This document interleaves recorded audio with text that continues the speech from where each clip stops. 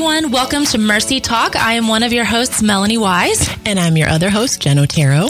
Mercy Talk is presented to you by Mercy Multiplied, a nonprofit Christian organization that is committed to seeing hope restored and lives transformed through the love and power of Christ. Since 1983, Mercy has helped thousands of young women break free from life-controlling behaviors and struggles through our free-of-charge, biblically based residential program.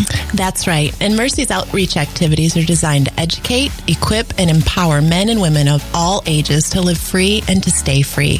So on Mercy Talk, we want to tackle real-life issues and everyday struggles that affect our lives by applying the same biblically based principles of freedom that we've seen effectively change lives for 35 years. To find out more, go to mercymultiplied.com. You can also find us on Instagram, Facebook, or Twitter at Mercy Multiplied.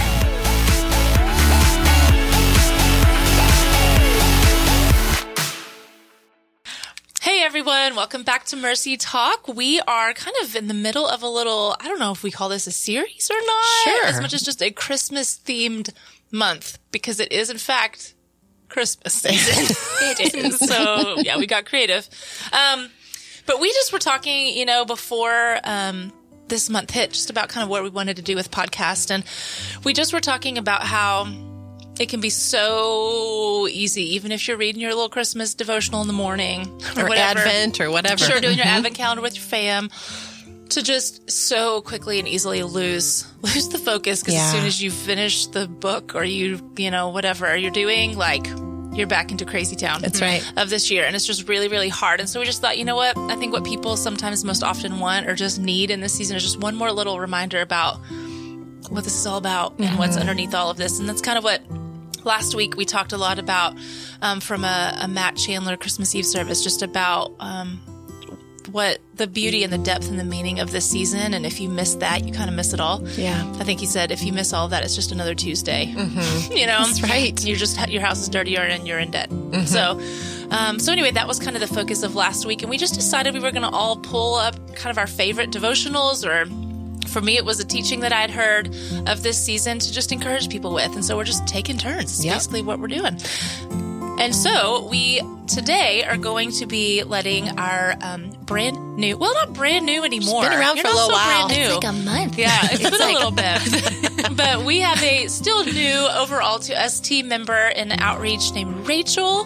Sort of named Rachel. That is my name. Her name is Rachel. My name, yes. And we are just thrilled and excited. And if you've been with us for the last few weeks, you've already met Rachel. But for those of you who haven't, basically, Rachel's just going to be, running the show today. Yeah. So it's going to share just a Cracking that devotional whip, that has been meaningful for her. And so, Rachel, Yes, ma'am. take it away. All right, It's all you. friend. I'm excited. This is kind of fun to dig up, something that is meaningful and I think carries a little history with you, obviously something that has made an impact. And so I apologize if this sounds like the NPR hour with Rachel for 10 minutes, because it's going to sound like that for 10 minutes. Because one of my favorites is Max Lucado. He is a fellow Texan. Yes, he is. And a pastor at Oak Hills in San Antonio and Texas. And he is just such a storyteller's heart. If you've ever read anything or heard him speak, I feel like when I have heard him, I feel like I'm reminded of the kindness of God. Yeah. There's just a kindness and a gentleness in his voice and even in his phrasing. And there's one specific writing I remember when I was in high school that just really struck me in a new way. And that was his book, God Came Near. And it was just excerpts and monologues of just some ponderings. What if Gabriel asked 20 questions? God, why did you choose Mary? Why did you do, and Mary even some ponderings of hers. But I think to kind of get to that creative, imaginative space just helps you to appreciate the story of the gospel in a new way. And so this is one of my favorites, and it's called Just a Moment. And I remember this was read several times at my church in high school that I went to. And it just always, brought me back to this place of God was really a baby. God was really he came down and had toenails and, Right. Baby. Never thought about Baby. Jesus' toenails. Yeah. I'm sorry. But thank you for that. That is the thing. Yeah. I know, but what? He had body odor? I mean, I know that sounds irreverent, but it's true. Like, here's a person. People have that, you know, all people. Anyways, bless. I will get on with this. So I'm gonna read just this little excerpt from God Came Near, and it's just a moment by Max Lucado. And it starts like this. It says, it all happened in a moment, a most remarkable moment. As moments go, that one appeared no different than any other. If you could somehow pick it up off the timeline and examine it, it would look exactly like the ones that have passed while you read these words. It came and it went. It was preceded and succeeded by others just like it. It was one of the countless moments that have marked time since eternity became measurable. But in reality, that particular moment was like none other. For through that segment of time, a spectacular thing occurred. God became a man. While the creatures of earth walked unaware, divinity arrived. Heaven opened herself and placed her most precious one in a human womb. The omnipotent, in one instant, made himself breakable. He who had been spirit became pierceable. He who was larger than the universe became an embryo, and he who sustains the world with a word chose to be dependent upon the nourishment of a young girl. God as a fetus. Holiness sleeping in a womb. The creator of life being created. God was given, this is nod to the toenail part, eyebrows, elbows, 2 kidneys, and a spleen. He stretched against the walls and floated in the amniotic fluids of his mother. God had come near. He came, not as a flash of light or as an unapproachable conqueror, but as one whose first cries were heard by a peasant girl and a sleepy carpenter. The hands that first held him were unmanicured, calloused and dirty. No silk, no ivory, no hype, no party, no hoopla. Were it not for the shepherds, there would have been no reception, and were it not for a group of stargazers, there would have been no gifts. Angels watched as Mary changed God's diaper. The universe watched with wonder as the Almighty learned to walk. Children played in the streets with him. And had the synagogue leader in Nazareth known who was listening to his sermons. Jesus may have had pimples. He may have been tone deaf.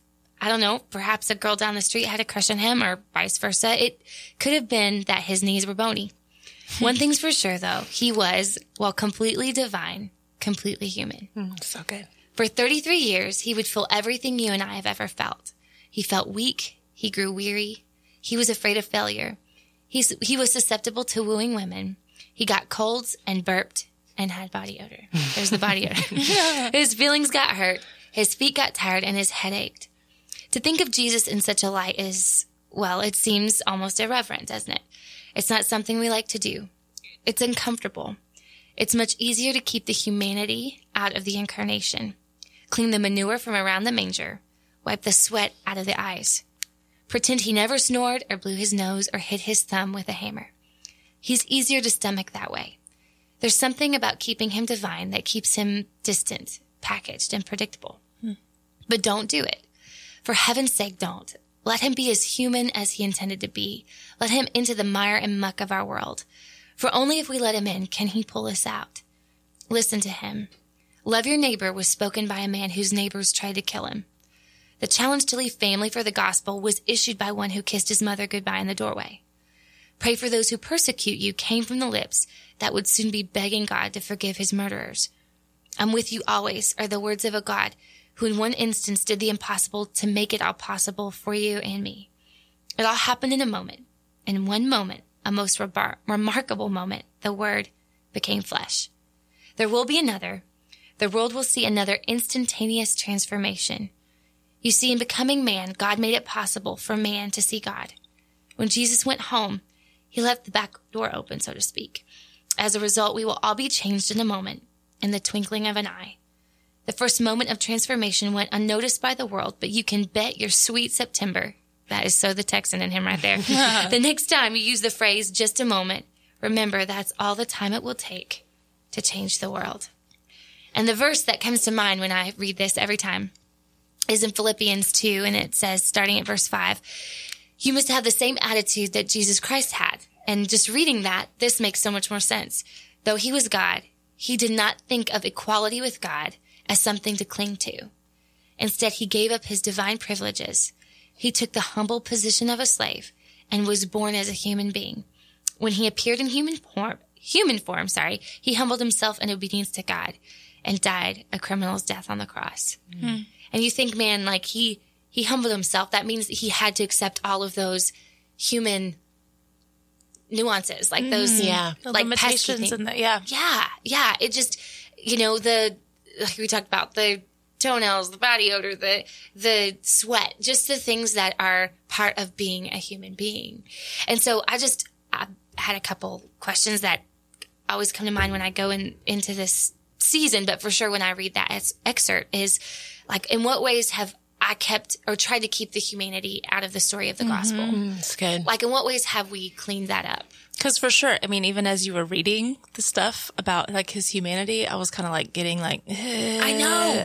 And then you said, or you read the part that's like, we don't really like this, do we? I'm like, no, I do not. Thank you.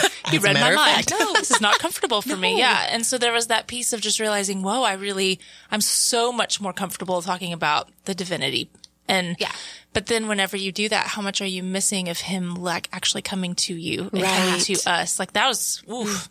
Well, I think of the thought that comes to mind is even a couple years ago, I remember the Lord showing me the difference between us understanding that he doesn't heal us or save us out of obligation because he's our savior. Because we often think, okay, out of divinity, you came to earth in the form of a baby, you grew up and you died on the cross and rose again. Like we make it very point by point by point, very linear. Yeah. Where he's my savior, that was an obligation. That's what he did. That was his role. But if we can begin to understand him in this way, we begin to understand he does this out of a place of compassion. Like when he says he gets it and he understands, he's not kidding. Like this isn't just a head knowledge that Jesus carries. It's an experiential thing. And when we can come to him in a place of understanding, like, you get it, Lord, you understand the difficulty and the hardship, and whether it's forgiveness or whatever it is you're calling me to, Lord, you get it, like you understand. And so if we can approach him as a savior in that way, where we understand that he understands, it changes so much about our interaction and even then what we're able to receive from him. Yeah. That's so good. It's just super cool. Yeah. So good. So another question that I think of at this time is, how is the story of the gospel seen even at the birth? So we always think, like you said, the gospel is Jesus came and died and rose again. Right. And that's true. But I think you can see it from the very beginning. And actually even before that, like since, God's plan of redemption was set into motion, him coming in and making things new in his plan of restoration. Yeah. And even in the manger of him setting aside his divinity and coming down, showing us that God was actually, he was reaching down into our mess and seeing that's even applicable there, like in the manger. Yeah. So good. The way he humbled himself. It's huge. Yeah. And like you said, the fact that he, not only does he understand, but he has compassion, he has empathy. Yeah. I think that's huge. In Hebrews, it talks about we have a great high priest that he can sympathize with our weakness. Because he has. He's felt that. And I think one of my favorite things about, if you've seen The Passion, seeing that movie, and I know some of that, like, is taken to make a movie, whatever. Some of the speculation, like, did Jesus look like this? Did he do, I don't know. But one of my favorite things in that movie is just the way he interacted with his mom. Yeah. Like wrapping his arms around her and kissing her. And I don't know, I just think like Jesus did that. He came as a human. Yeah. Oh, there's so many facets and pieces to this, which is so good. Rachel, thank you for that. Yeah, that was so good. And that's some really good questions for us to even be thinking on. Because like we said at the beginning, even as we do these each week, there's just a place of going, okay, Lord, help me to come back to what the season is really about. And not just the funny sign in the front yard that says Jesus is the reason for the season. Yes, we know that. But how do I, as the son or daughter of God, really pull back and be reminded? I was even reading the Christmas story just recently in a different translation of the Bible and looking at some of the footnotes and some of the things that we just miss in the Christmas story when you really look at some of the background of things and there's so many different pieces that God doesn't miss a detail. And I think we can tend to kind of keep a high level surface. This is what I kind of do every single year. How do we begin to kind of poke at some things and poke at ourselves a little bit to go, Lord, come in and show me some other pieces and some things that maybe I'm not seeing. So hopefully this has been an encouragement to you as you're probably running around doing what you're doing this month. We just want to bless you in that. And we hope, as always, that you will join us again next week. We hope you enjoyed the show today. If you have any thoughts or questions about what we discussed, or if you'd like to share your ideas for future podcast topics, please let us know by emailing us at mercytalk@mercymultiply.com. And if you're enjoying Mercy Talk, be sure that you go to Apple Podcasts to subscribe and to leave us a 5-star review. We also want to remind you that Mercy Multiplied and Mercy Talk are funded solely by donors, and we are so thankful for the support of so many people all over the country and even the world. So please consider supporting this free programming by giving a gift at mercymultiplied.com. And don't forget to follow us on Instagram, Facebook, or Twitter at Mercy Multiplied. Thanks for listening today, and we hope you'll join us next week.